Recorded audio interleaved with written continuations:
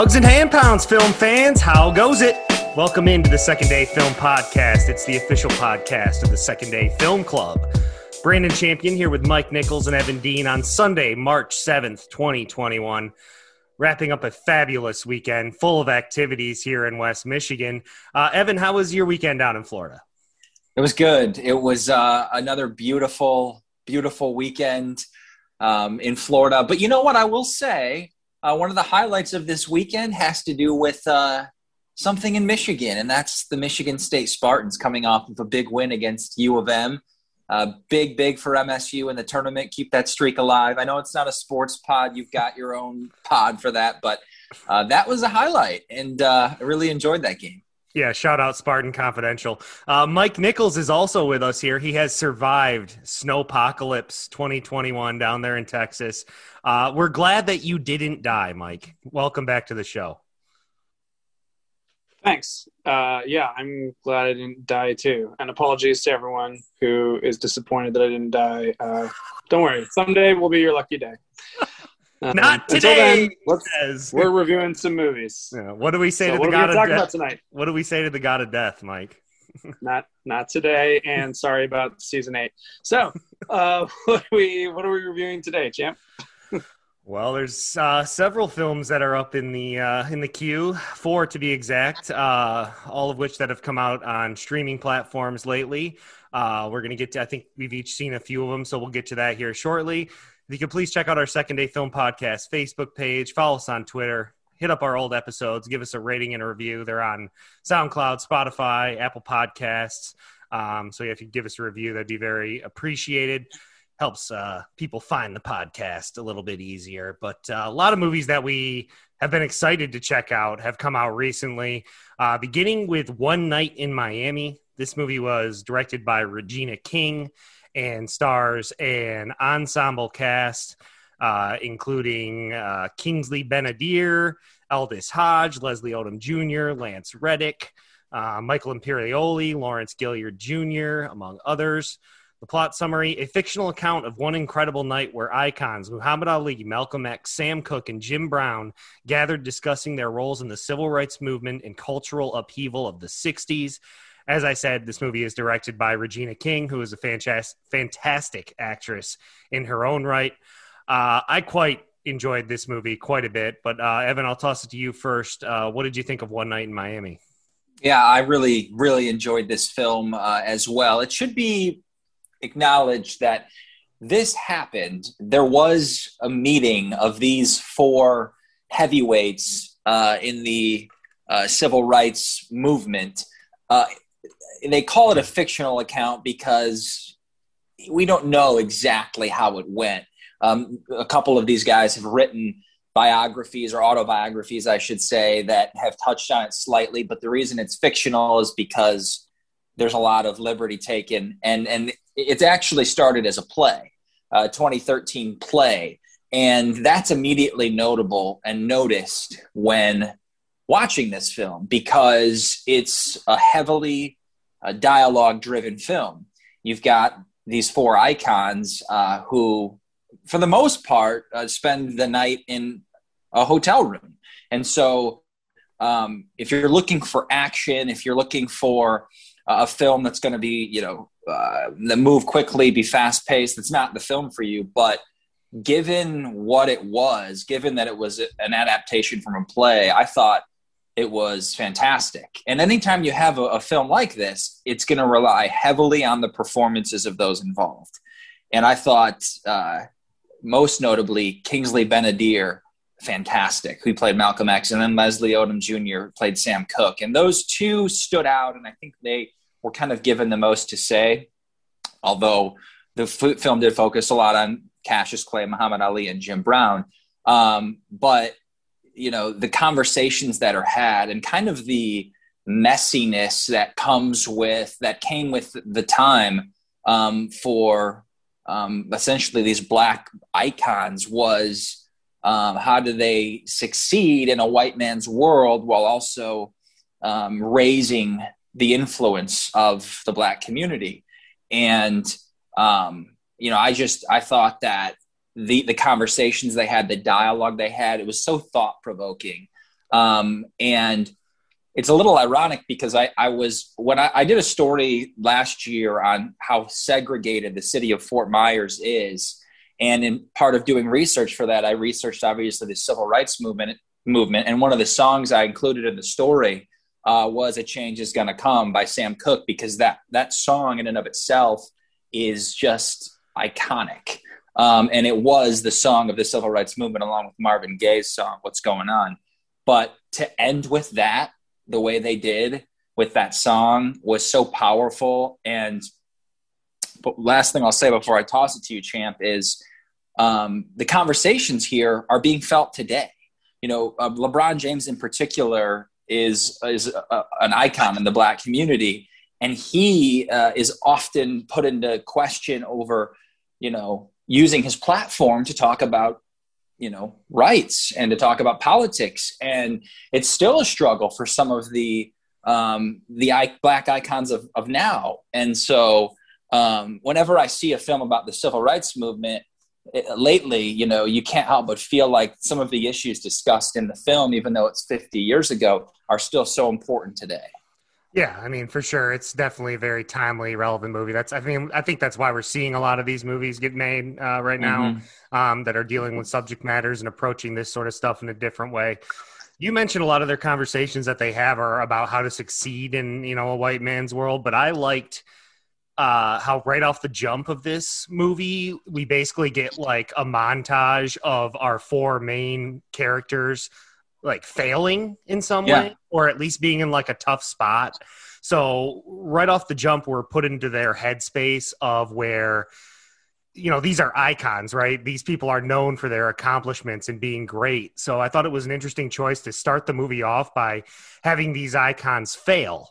And I thought that was a good way to do it because it really contextualizes and humanizes them, right? It gives us, because of what a lot of this movie is giving us insight into their fears and insecurities, that even though they're these super powerful, influential men, they feel a lot of pressure. They have worries and doubts about their respective things, whether it's Cassius converting to Islam, or Jim Brown feeling like he doesn't really love football as much as he used to, or Sam Cooke is the one we see it where it's most the least subtle, where it's like you should be using your music for to increase this movement. So it's just a good way to start the film off by contextualizing these icons and making them feel more human-like, because that's how we can sort of connect with them. I mean, you definitely can feel this as a play, but the film feels really dynamic to me because it's part of that is like with the camera movements with like overhead shots, or Regina King does a lot of stuff with like mirrors where she will shoot into a mirror so that we can see all four of them in the same shot. And just by doing that, it sort of makes the film, at least in my opinion, it makes it feel more dynamic and exciting. Mike, we just reviewed Ma Rainey's Black Bottom last pod, and that was also a film based on a play. And Mike, you had made a critique about how you felt like that almost felt too much like a play. This film would have been in danger of that same thing, I think. But it felt more alive to me, I guess I would say. Cool. Yeah, I would agree with that. I think, and I just to kind of touch on, because I know we're trying to go rapid fire, the beginning, and in at least the instances of Sam Cooke and Jim Brown, those failures, so to speak, were as a direct result of them just being Black. Mm-hmm. And so, it kind of lays the groundwork for that struggle. And honestly, this is a film that, I think because of the performances and the dialogue, and, just the emotion behind it, these characters are conflicted in many ways. That carried it. It's one of the best I've seen since the pandemic started and we've stopped going to movies. I gave it an 8 out of 10. Oh yeah. I mean, I love this movie. So, I mean, I gave it a 9 out of 10. It jumped to my top spot in my rankings. I just love this movie so much. I mean, it is sort of like fan fiction in a way, right? Because we're just, the way that they can create these conversations that they're having, like, like Jim Brown and Cassius Clay talking about feeling like gladiators and how they're made by like the success in sports, but they almost feel like they're pandering to people and people only respect them. Like his friend from Georgia, the white, friend in quotes, he's acting all nice to him. And then he drops an N-bomb out of nowhere. And it's just kind of like this idea that these black men are trying to just live in this world, or like Malcolm X calling out Cook. There was some great interactions between them where fantastic, talking out of both sides of his mouth. Jim Brown and Malcolm talking about needing Sam and Cash to be weapons, and the idea that they're like props. And Jim Brown's like, well, we're not weapons. It's just like the different way that they're being objectified by the white people of the time. But at the same time, you also have the black community that is sort of using them more as like tools than treating them like people. And I think those are really interesting ideas. Because they kind of fall in both worlds. They're in the white man's world of success and fame, which at that time was almost exclusive to the white man, which is why it's rare that they're in that group. And then of course they're black. So they kind of fall in both groups, and the struggle of what to do when you're in two really different worlds, and the conversations that they have about that. I loved it. Yeah, I mean, and you mentioned the shut up and dribble line, that the lady told LeBron, It's so timely now that and even it's been in the news, like Zlatan Ibrahimovic, the soccer player, talking about how, pro athletes shouldn't mix politics and sport. And LeBron's like, well, I'm never going to be quiet. Like, I have too much responsibility. I have my voice. So it's interesting that we're seeing these things that they're talking about, even, back in the 60s. It's still the same thing now. So, I mean, Mike, I know you want to see this. Did you have any thoughts or questions or anything? I think it's interesting that they took something that actually happened and turned it into a much larger symbolic exploration of the lives that were entwined in this one very, very short meeting. It is kind of strange to think that all those people were in the same room, and you do kind of wonder, like, had they been given more time together, what would have come out of it? It really is like fan fiction. It really is like fan fiction, because you're sitting there and you can tell Regina King had some fun with this, and the writers, where they're just like, if we pair these two of the four up, what would they talk about? Or if you paired these two up, what would they talk about? And I think the film did a good job of not going too far into where it's just like they're trying to change history and make things not what they were. But she actually approached it from an angle of like, well, yeah, I could totally see Muhammad Ali and Jim Brown having this conversation, or I could totally see Malcolm X wanting to use these powerful black men as weapons, like and you just see the flaws that all four of them had, these revered figures. It just does a really good job putting us in their headspace. And that was conveyed wonderfully by the four actors, because like within a half hour of the film, they're in the hotel room, and I'm sitting there thinking to myself, how are they going to make this movie like interesting? They're going to be like an hour and 15 minutes of just these four guys in a hotel room. And I was shocked by how engaged I was with the movie. I mean, I liked Ma Rainey's Black Bottom a lot too. It was very similar. A lot of, because in that movie we had the four guys just like in the band room talking and bouncing off each other, talking about deep stuff. So it was very similar to this in that respect, but it was a little more, I thought this one was more dynamic. So yeah, I loved this movie. 9 out of 10 for me. It's streaming now on Amazon Prime, so would highly, highly recommend checking out One Night in Miami. Let's just keep moving right along here on today's episode of the Second Day Film Podcast. Moving on to a film that is streaming now on HBO Max for another week, I believe. It is Judas and the Black Messiah. This film is directed by Shaka King. Let's see. Daniel Kaluuya is our main guy. Also, Lakeith Stanfield, Creepazoid himself, Jesse Plemons, or as some people like to call him, Fat Matt Damon, which I always think is hilarious. Martin Sheen, Algie Smith in this movie. There's some other things, other people here. Mike is the only one who got to see this. I meant to watch it before the pod, but I failed. So sorry about that, listeners.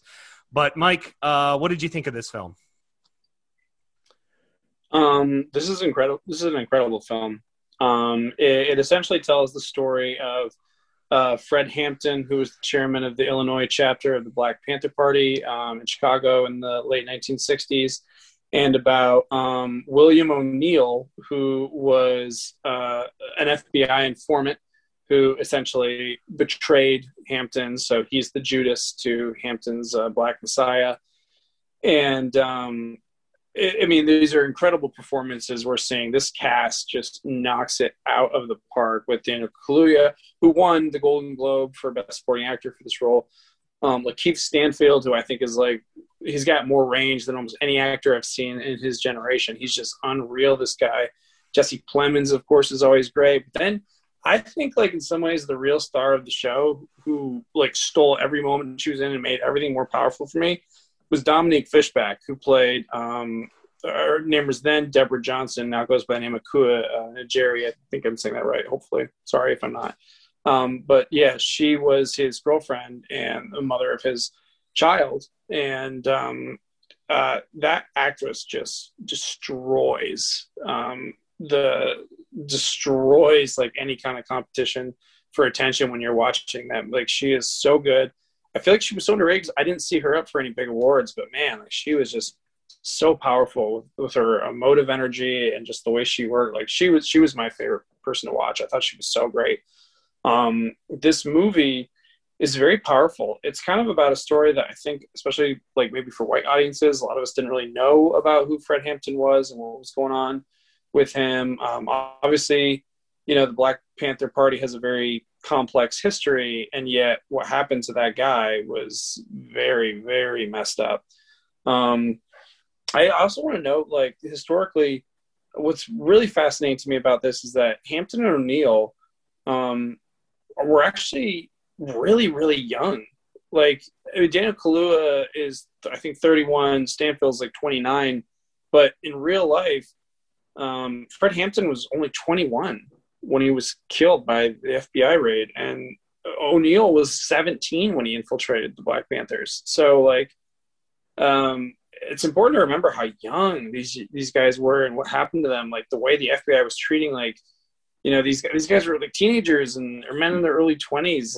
It's just crazy to think the amount of influence and legacy they left in that short time, but also the amount of energy that the government was putting into trying to stop. It's this is a teenager. I really think the directing was well done. The lighting it really uses interesting color contrast. If you watch this movie, just maybe ask yourself, how much different lighting contrast am I seeing in each scene? What does it represent? So I think they do a great job with that. And the movie does a really good job of showing, I think, the complications of the entire infrastructure of police and, Black Americans. It kind of shows that for white people, they thought of America as a democracy, but for anyone who was Black, America was a fascist country. And it's wow, that's completely the way it would have been living in those circumstances. The FBI, through Jesse Plemons' character's point of view, shows that they really see no difference between the methods of the KKK, per se, and the Panthers. Because they're well, they just kind of do the same thing, right? They're just both extremists, but they totally miss the point that one group is born out of blind ego and hatred, and one group is born out of genuine injustice. And so it's just a really strong look at what happened, and basically the way the FBI straight up murdered this kid. And that's I did a lot of research after the movie because I was okay, what is fiction? What was history here? Because obviously some artistic license was taken, but the way the raid at the end is portrayed is pretty kind of spot on to what history seems to remember about that moment. So definitely an important movie to watch right now, and very, very captivating, very, very good performances, and a very good reminder from history, this story. Yeah, I gave this movie an A. We're getting a lot of those, you're sitting here talking about this movie, and once again, what's the topic, right? It's yeah, civil rights, it's race relations, it's dealing with the government and cops. I mean, it's just crazy. I was just sitting here thinking when you were talking about the last 3 pods that we've done things on, and at least every one, at least half the movies that we're reviewing have to deal with this subject matter. And We've always had movies, that are about this stuff, but it seems like we're getting them at a higher rate. And I don't know if that's because Black creators are being given more chances, or if it's just really timely and more of these stories are being told like it's the right time for it. But I think it's kind of an interesting trend. Yeah. Yeah. I think it's both. I think there's been a somewhat of a concerted effort to lift Black voices in Hollywood. I don't, whether it's been enough, it depends on who you ask, I'm sure. But yeah, I mean, the Black Panther Party, to my knowledge, was partly inspired by figures like Malcolm X. So we just talked about him, and I know nothing about this particular event in history. And so I don't either. And I don't want to Google it. I don't want to Google it because I don't want it to be spoiled. So I was like, trying not to look at it too much. Well, obviously knowing about the raid, Mike told us, and the way that ends is obviously, I think I didn't know about that, but I'm sure in history and the way that happened is well known. But yeah, it sounds like a film to see, especially right now. And I definitely need to throw it on the list. Thanks, Mike. And I think it's streaming for like another week on HBO Max, and then it's going to the theaters only. So I gotta watch that before it gets off there.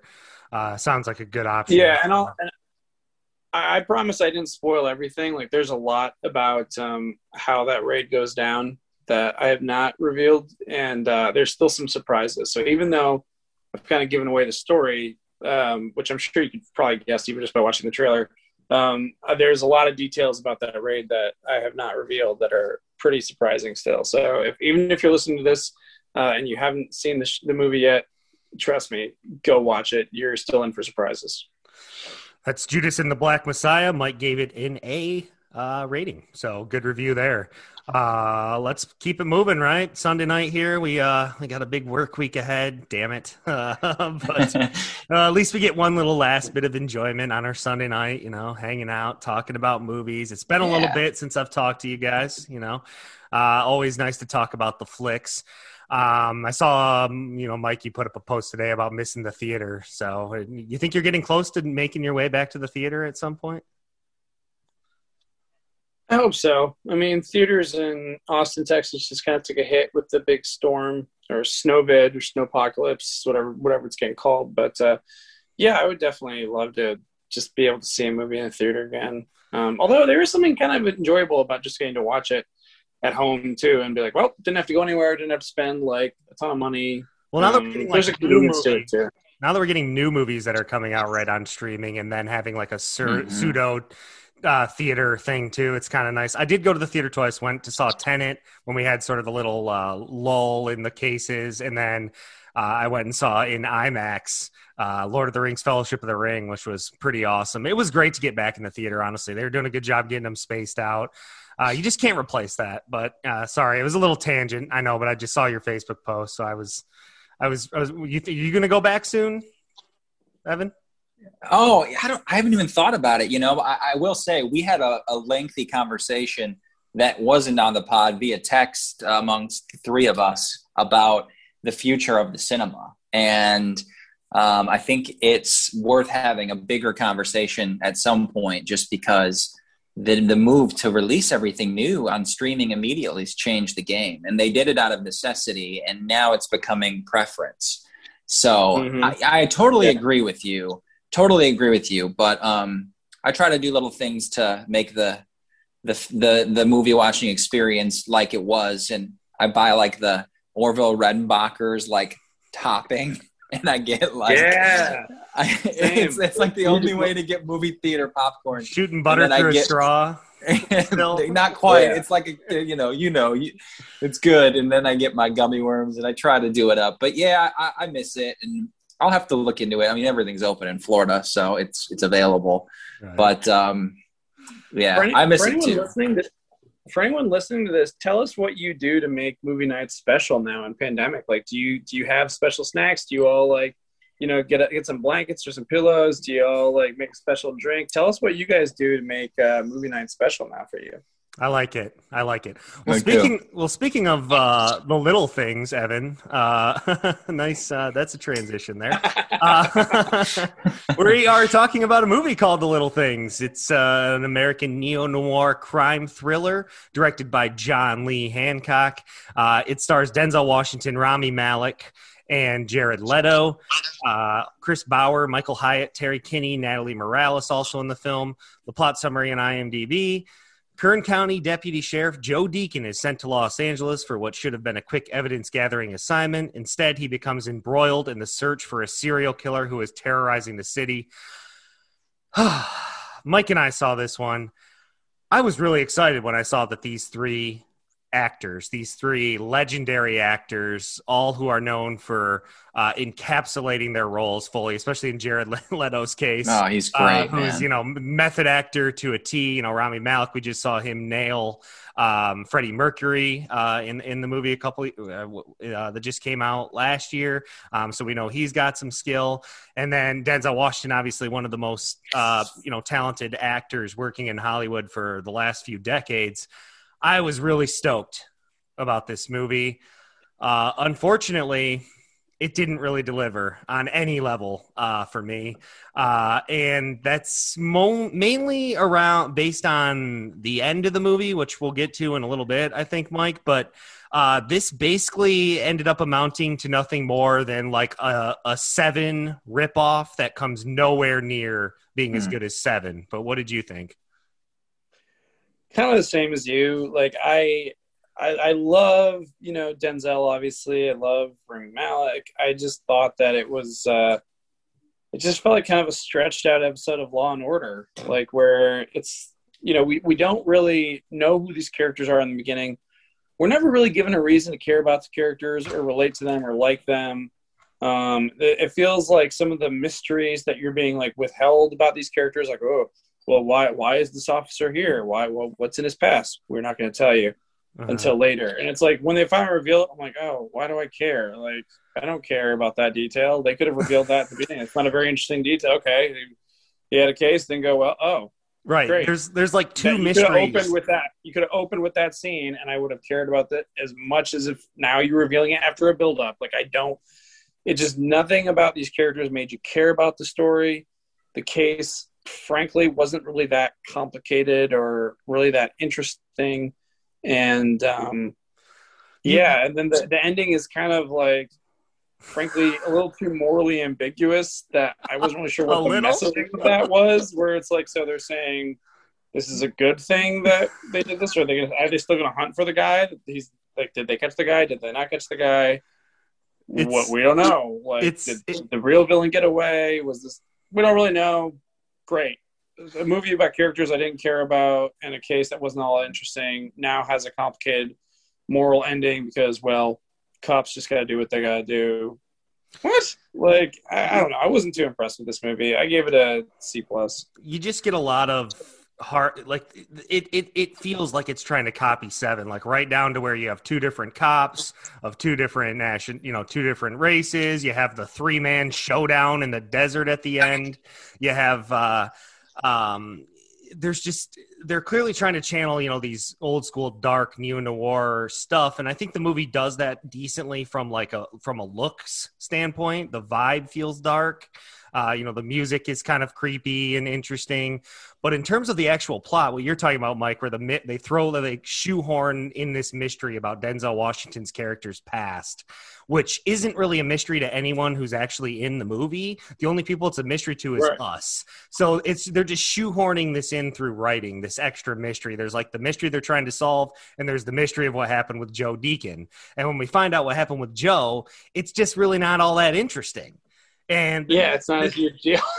And the scene at the end you're talking about where they're like, I don't want to give it away because Evan hasn't seen it, but it's basically like, I did this bad thing, but I also did it. So it's okay that this happened. Like, it was just kind of like me and my wife watched this movie, and after the credits were rolling, we're like, okay, so are we supposed to be like rooting for these guys because this happened? Yeah.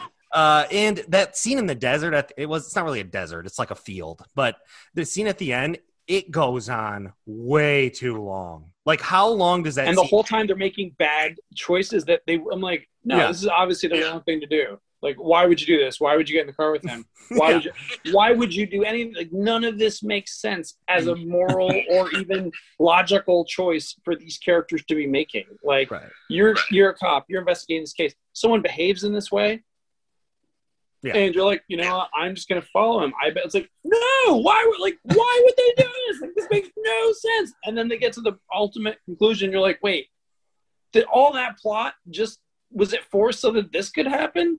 Yeah. What? Why? And well, what's our moral? What's our message? Like, what's the point of this movie? Because there doesn't seem to be much of a point to the characters. Does the story or the plot have a point? You've got Not really. Denzel withholding things from Rami Malek just so we can create this like fabricated drama between the two. Yeah. And I like Denzel. I think his performance is fine. I found Rami Malek to be a kind of a miscast for this role. I wasn't really buying him as this like ace up and coming detective. I found his acting to be kind of rigid and weird in this movie, whereas his acting that was so quirky in what was the damn movie called though? He played Freddie Mercury, and why can't I think of the name of it? Bohemian Rhapsody. Bohemian Rhapsody. Yeah. So yeah, the way that it worked in that, because he was embodying Freddie Mercury, I just wasn't feeling it as much. I wasn't buying him as a cop. Basically, he's almost too quirky to inhabit like this. Yeah. This role, in my opinion, at least he was. Yeah. Well, and he's a robot in that series. So yeah, to have play the kind of the straight-laced cop. This is really disappointing to hear because I'm a huge Denzel fan. Requiem for a Dream, one of Jared Leto's original films, is one of my favorite of all time. Oh, that's a classic movie. Yeah. Oh yeah, all three of these guys have been in legendary roles. So I always hate to hear that when you've got this cast and then you're just handed a script that isn't worth anything. Hey, they did say the name of the movie in the movie, and that's always a crowd pleaser, though. Yeah, I mean, it's not like Denzel and Remy and Jared Leto do a bad job. Like, they all do fine. Like, Denzel, you could say, even has his stuff down to like. I think Denzel's just got it down. He knows what to do in every scene to make you want to watch Denzel, but you just don't care about the story. Like, you don't care about the character. Like, and it's not really Denzel's fault. It's it is what it is. Why is this movie called The Little Things? There is that line where they're like, "It's the little things, Jimmy. It's the little things that get you caught." But I'm like, why is that? Why does that matter? Like, I don't understand. Yeah, the little things didn't get them caught. So why it's the little things that give you hope? Like, I don't know. Like, and there's like every cop trope in the book in this, where it's like the workaholic cop that has no life outside of just doing the case. They're going through the garbage. It's a pretty standard cop procedural without like the vitriol or the intrigue that a film like Seven has, for example. It's pretty lacking in a lot of ways, and it's disappointing. And with the like 80s slasher film decision making, from what it sounds like, I gave this a 5 out of 10. So not a movie that I really think that part of the movie, like maybe like the first hour was fine. I was into it. I was intrigued. I was seeing where are we going to go with this. But that last half hour in particular, where it's basically the three of them standing there in a Mexican standoff and doing nothing and making stupid decisions, is completely tanked the movie for me and really bumped it down from where I was at like a 6.5, bumped it down to a 5. So yeah, this movie was disappointing. I think it's a miss. It is on HBO Max, so you can check it out if you want to, but big disappointment on The Little Things for both Mike and me. So let's move on here to the last film we're gonna talk about here on March 7, 2021. It is called what is it called? What are we doing here? Midnight Sky. The Midnight Sky. Yes. The Midnight Sky. Yes, that's the one. This film is directed by George Clooney and stars George Clooney alongside Felicity Jones, Daniel Oyelowo, Kyle Chandler's in this movie, Damian Bashir. The plot summary: this post-apocalyptic tale follows Augustine, a lonely scientist in the Arctic, as he races to stop Sully and her fellow astronauts from returning home to a mysterious global catastrophe. I think all three of us saw this one. It was on Netflix. So, Evan, we haven't heard from you in a little bit, so I'll toss it to you. What did you think about The Midnight Sky? Yeah, I'll start with what I really liked, and it looked really good and it sounded really good. The film was nominated for a Golden Globe for Best Original Score, and I thought the music was beautiful, like almost haunting at times. It was just, it was definitely the best part of the film in my mind, and it looked really good. You have, this barren Arctic landscape. You've got these just beautiful, vast, scenes in space. You've got this really cool looking spaceship. You've got this faraway world that just looks wild and out there. And I thought it looked and sounded good. But where I really took issue is with the story. It's based on a book called Good Morning Midnight. And I have never read the book, so I'm judging it based on the film script. And it was really, really clunky. And you essentially have your space characters and your Earth characters. And when you're going to try to develop two different storylines equally throughout a film, to some degree, you have to balance it out throughout the film. And we spent the first half almost entirely with George Clooney on Earth. And then the second half, you were thinking the space characters are almost a little bit of a side plot, but no, we find out in the second half that they're going to try to tell a full story with the space characters as well. And we're already, well into George Clooney's storyline. And then we jump out to space like 2/3 in and we're still developing characters. Mm-hmm. And there was this scene where they had to go outside the spaceship and it was so happy and fun and like dragged on. And you're like, what is going on with this story? Yeah. It felt like two movies like in for one. a long time. It felt like two different movies jammed into the same movie. It didn't feel cohesive at all. It felt like you were watching two different movies. Yeah, and for they're in space. I mean, it must have been 10 minutes where they're just having fun and floating around. And yet we're 2/3 of the way into the film where we need to be advancing the plot. Mm-hmm. And then obviously one of the characters gets hurt and that kind of moves it forward. And you end up towards the end, obviously at the end, learning why they're telling these two stories. But I've seen films done really well where they're taking a lot of stories and they're interweaving them. Like I think of Crash as one of the best ever of taking a massive amount of characters and scenes and interweaving it. But yeah, this just it didn't feel cohesive. And if you're going to tell two different storylines, you can't wait until you're halfway through before you start telling one of them, right? Mm-hmm. It was really clunky. And for that, it took a hit for me big time. What about you, Mike? Yeah, I also kind of felt like the way they tried to split up the two plot lines was a little like slow at certain points and definitely like not very balanced very well. I also thought like some of the situations they were in, I just didn't really see like what the point of certain plot points of George Clooney's character trying to get to this other location. Like that just sometimes felt like there was forced drama there just to maybe stretch it out or give them something else to do. And yet it didn't really seem to mean anything to the characters or to have any real meaning. Mm-hmm. So yeah, there were definitely some, I feel forced moments of conflict just to create something in the story for the characters to do. And yet overall, it didn't really enhance the story's meaning or the themes at all, or even the character's development in any way. But I will say that, kind of like you, I have not read the novel Good Morning Midnight that this is based on, but it was a really interesting situation. Like, there's been a nuclear war, and the whole planet's air system is getting destroyed. The only people up safe are in the Arctic, everyone else is underground. There was something about living through this pandemic, and especially what I went through a couple weeks ago with having no power and water for a week while the whole state was frozen. Like, there was something kind of relatable to watching this guy just being trapped up there alone in the cold and trying to figure out how I'm going to survive, what's going to happen. If we go outside, we have to wear masks. And then to have a spaceship coming back with people who are like, "Yay, we found other land," trying to warn them, "Hey, don't come back."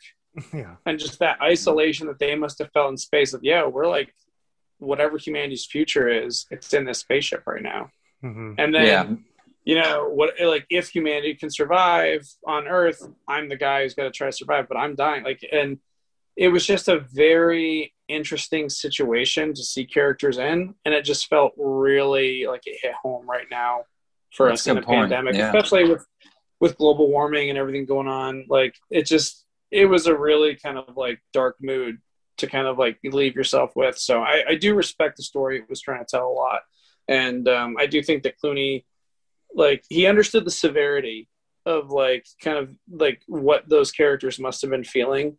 So I do think that there was a really good story there, but unfortunately, honestly, I think the direction to it was kind of weak, and that's kind of on Clooney. It doesn't flow at all. I mean, that's totally on the director. And you know, you talk about things that are like shoehorned in or like manufactured drama. I mean, just to give some examples, you know, you had some good positive momentum at the beginning with Clooney leaving his little safe haven to try and get to this radar station. But then all of a sudden, like you said, Evan, we cut away to this spacewalk, which, while beautifully shot and it looks great, and you could see it, like if you were watching it on a big screen, you could be like, holy crap, this is awesome.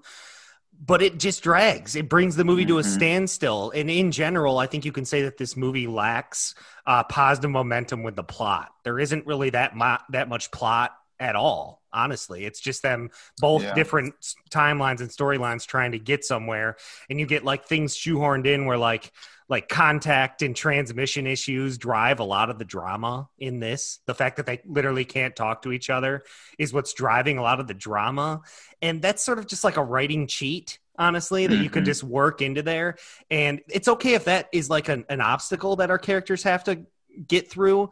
But the fact that basically all the drama is created out of the fact that they can't talk to each other is a little bit of a cop-out, I think. It's a little bit weak.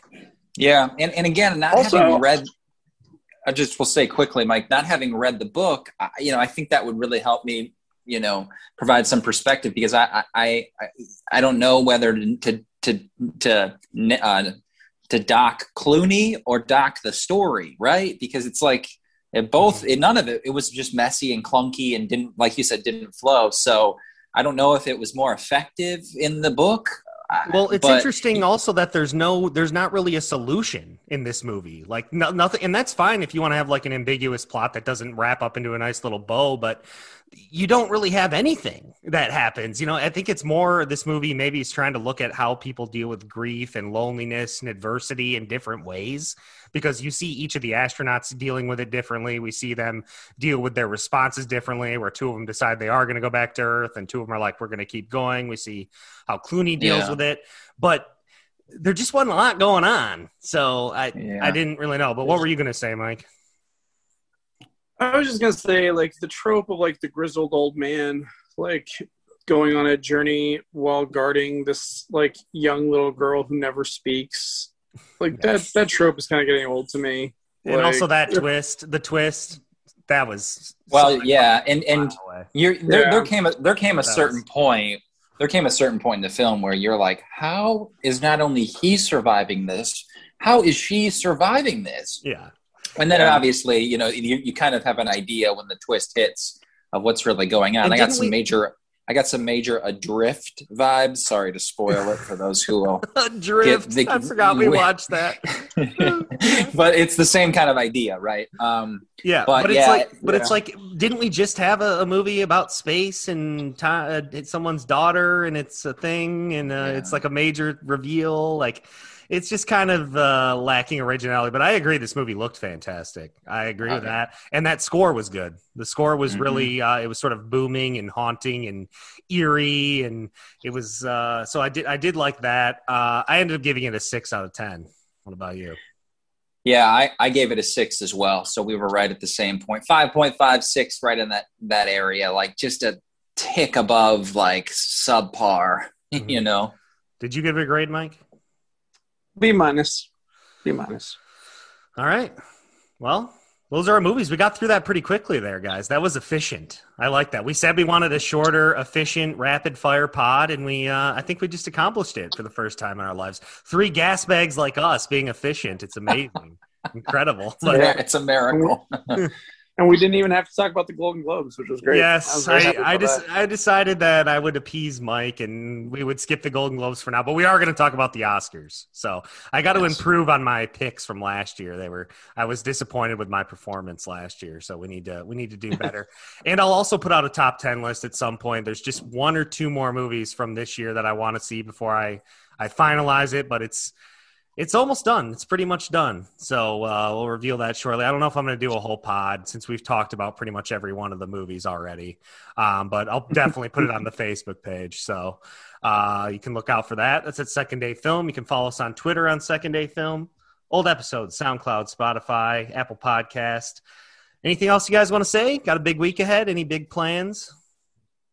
I got one more week, and then I've got a week off. So I'm pretty excited.